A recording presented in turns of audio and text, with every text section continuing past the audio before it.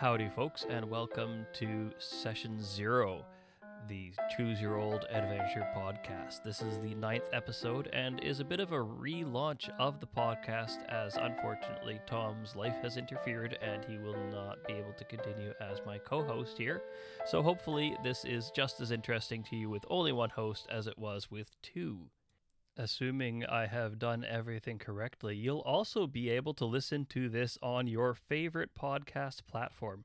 That's right, we're making this as official as we can. Well, I say we, I mean I, because Tom abandoned me. The hosting platform I've gone with only lets me put up a back catalog of 10 episodes, so as I've released 10 episodes on the platform, the 11th one will fall off the end. So definitely do keep up if you want to, and if you don't, that's not a big deal. I'll just send you the audio file. I don't care. That's fine. Today's episode, the main topic for the whole program is Session Zero, the very title of the podcast, and what I want to focus on is the idea of creating and maintaining a safe space and why that is important when we're gaming together. Certainly, my goal when I get together with my friends to play Dungeons & Dragons or any other role-playing game, I want to sit there and pretend to be an elf for a couple hours with some people, have some laughs, and roll some dice.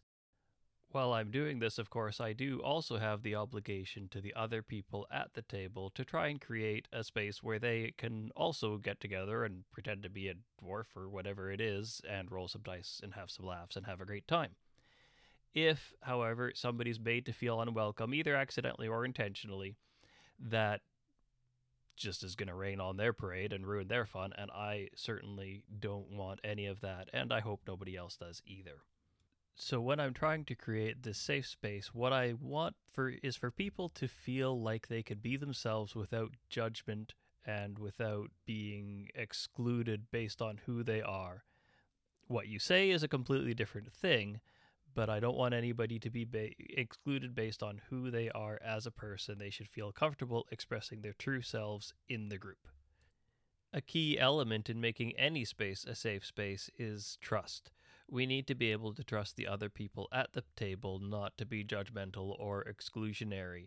One of the things I did as I was preparing for this podcast was to talk to, of all people, my boss at work.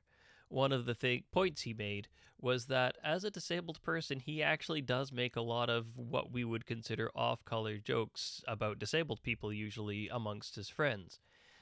You can, of course, do that kind of thing when you can trust your friends, when you know your friends, and when you have the sense of what is and isn't out of bounds with them.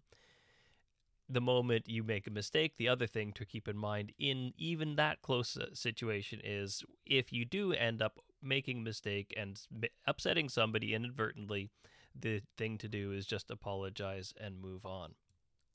I am not saying that anybody can make any joke about anything anytime. What I mean is that once you know who you are with, what the limits are, and you're not being a bigoted jerk, then you can, of course, make the jokes about the more sensitive topics or deal with them in a more respectful tone, whatever the case is. I was using the examples of jokes because that's what was used at the time I was discussing it with my supervisor at work.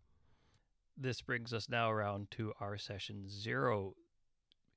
What we're hoping to do there is to make sure that we as players and Game Master or Dungeon Master, whoever's running the game, decide what the themes are going to be, and to make sure that we're not going to unintentionally make others feel unwelcome at the table. Usually there's a topic of things that people are going to say might be off limits. People talk about lines and veils, things that are hard no, and things that we should maybe tread carefully around. All of this, it's really important to have an open and honest discussion, and if you do it right, ideally, nobody's going to be made to feel like they're not welcome for any reason at all, and nobody should be. Whatever your opinions privately on some of the more sensitive topics, it honestly doesn't even matter. All you need to do is know that, hey, this person might be sensitive about this topic, so let's just not talk about it. We don't need to.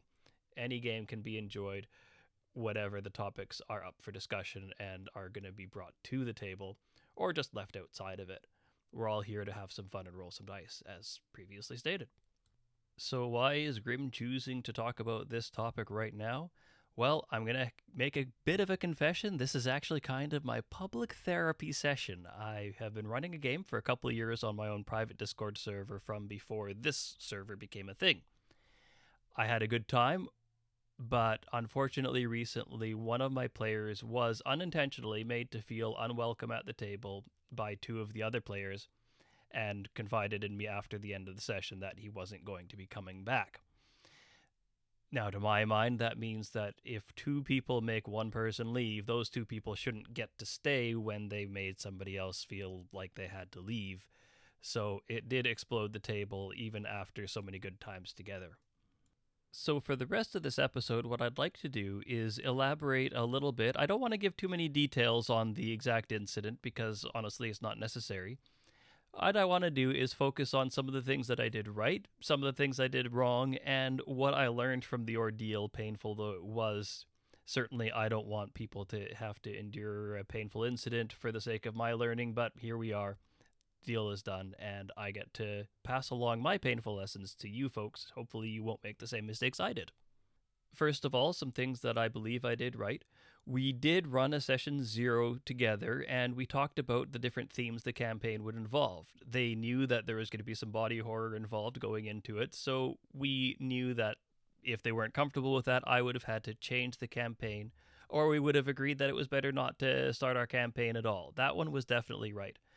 The other thing I did right was certainly to establish that I wasn't going to tolerate homophobia, racism, or any other form of bigotry at the table.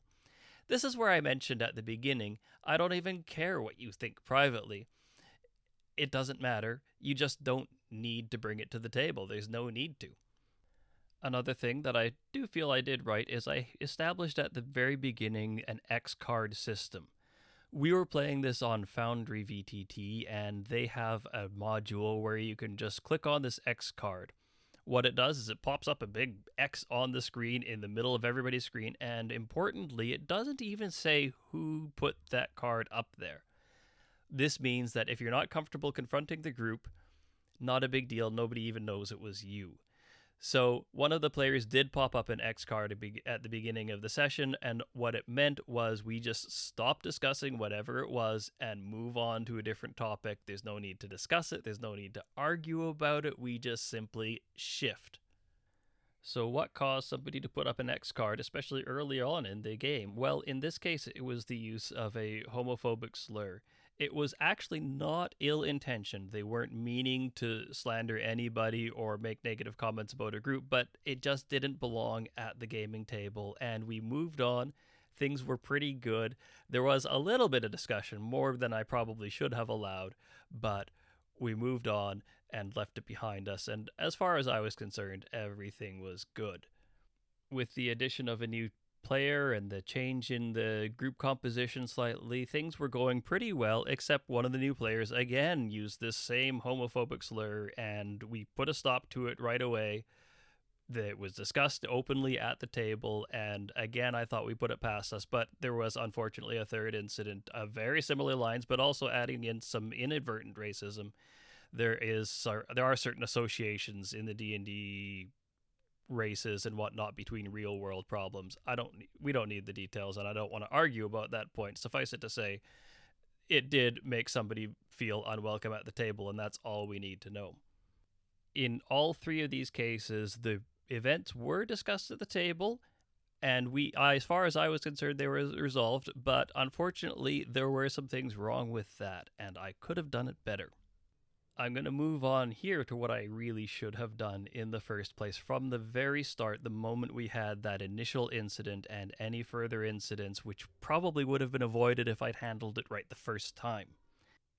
Keep in mind, of course, that if at any stage of the process that I'm outlining here, the person that's doing the offensive action isn't expressing any willingness to change their behavior, of course, that is the point where you would stop the process entirely, even if it's at the first stage, and invite them to leave the table or kick if necessary. What I should have done after that first incident, I should have spoken to the offender privately after the session. All you do, send them a Discord message and say, hey, can I talk to you a bit after the session? There's no need to make a big deal out of it. There's no need to shame them publicly. All you do, just say, hey, can I talk to you privately after the session? And then have a frank discussion. Just say, look, this is what happened. This is the problem. Please make sure that it doesn't happen because we want everybody welcome at the table. You don't need to make any threats. You don't need to say anything. Just give a little talk and say, hey, this was a problem. In this case, because I knew who it was who had put the X card up, which isn't the point of it, but I just happened to know because I knew a little bit more about that player's private life, I should have messaged him and let him know that I'd had that little chat because I want him to know that I'm looking out for him on the server. The reason I like to do that first is because the whole goal is for us to continue to have a good time playing together. Part of the other thing is that I think one of the ways to cure homophobia and other forms of bigotry is for people to get to know each other in a fun and friendly context. I want people to reconcile with each other, and I want people to have a good time and learn from each other too. Maybe that's a bit of a lofty goal, but hey, it's part of my goal here. The second incident, same player, same problem. Well, now is where things get a little bit serious. This is where you say, okay, you know what, let's finish the session. Let's have a little chat. And you can go ahead and talk about this maybe in a smaller group.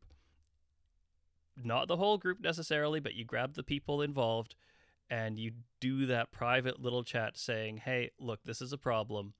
We need to resolve this. This is the second time it happened. I don't want to have to remove anybody from the server, but we want everybody to feel welcome here. And if you're not making people feel welcome, if you're doing the opposite, making them feel unwelcome, you are the one who needs to leave, not them.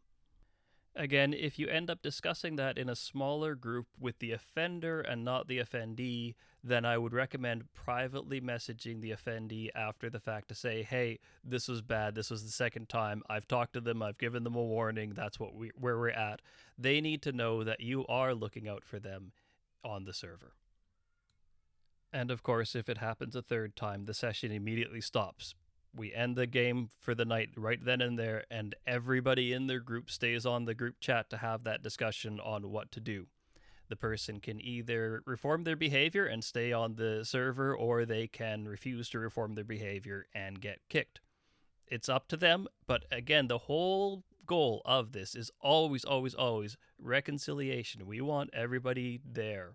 We want everybody to be welcome, whatever their point of view, because as I say, that as long as we're leaving it at the door and coming in and just being friends and rolling some dice, we're all good to go. After this, of course, if the person refuses to reform their behavior, they're kicked from the table. We can't keep giving them extra chances. It doesn't last forever. That doesn't mean that we close the door, however. In my case, when I kicked those two people out from the server, I didn't block them and I didn't ban them. The whole goal, from my perspective, is absolutely still reconciliation. I want them to change their behavior and be welcomed at my table once again because they have grown as a person or done whatever they need to do to make sure that they can game with others and game well. That can't come at the cost of others being made to feel unwelcome at the table, though, so until we can see some evidence of reconciliation or reformation of the behavior, then we just have to exclude them from that gaming table for the time being. Wow, what a heavy topic, eh? Now, to lighten the mood a little as I bring this episode to a close, I'm actually going to give you a preview of what we're going to talk about next week. Not a preview, a warning. Yes, a warning. Next week, I'm going to have a special guest on. I had one of the people on the server took me up on the offer of a suggestion for the topic. The True Tree will be joining me live. Well, recorded actually. I always record these and release them later. The True Tree will be joining me, and we will be talking about recreating characters from fiction into the D&D universe.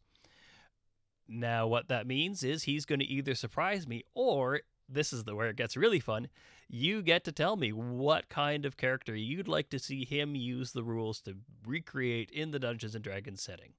Now, he didn't give me a whole lot in the way of guidelines, so to my mind that means as long as you can find the character relatively easily so that he can access it ahead of time and make sure that he understands the character well enough to recreate it in the D&D rules, it should be pretty much fair game. I think the example he gave was like the Terminator, T-1000, right? Good old Arnold Schwarzenegger.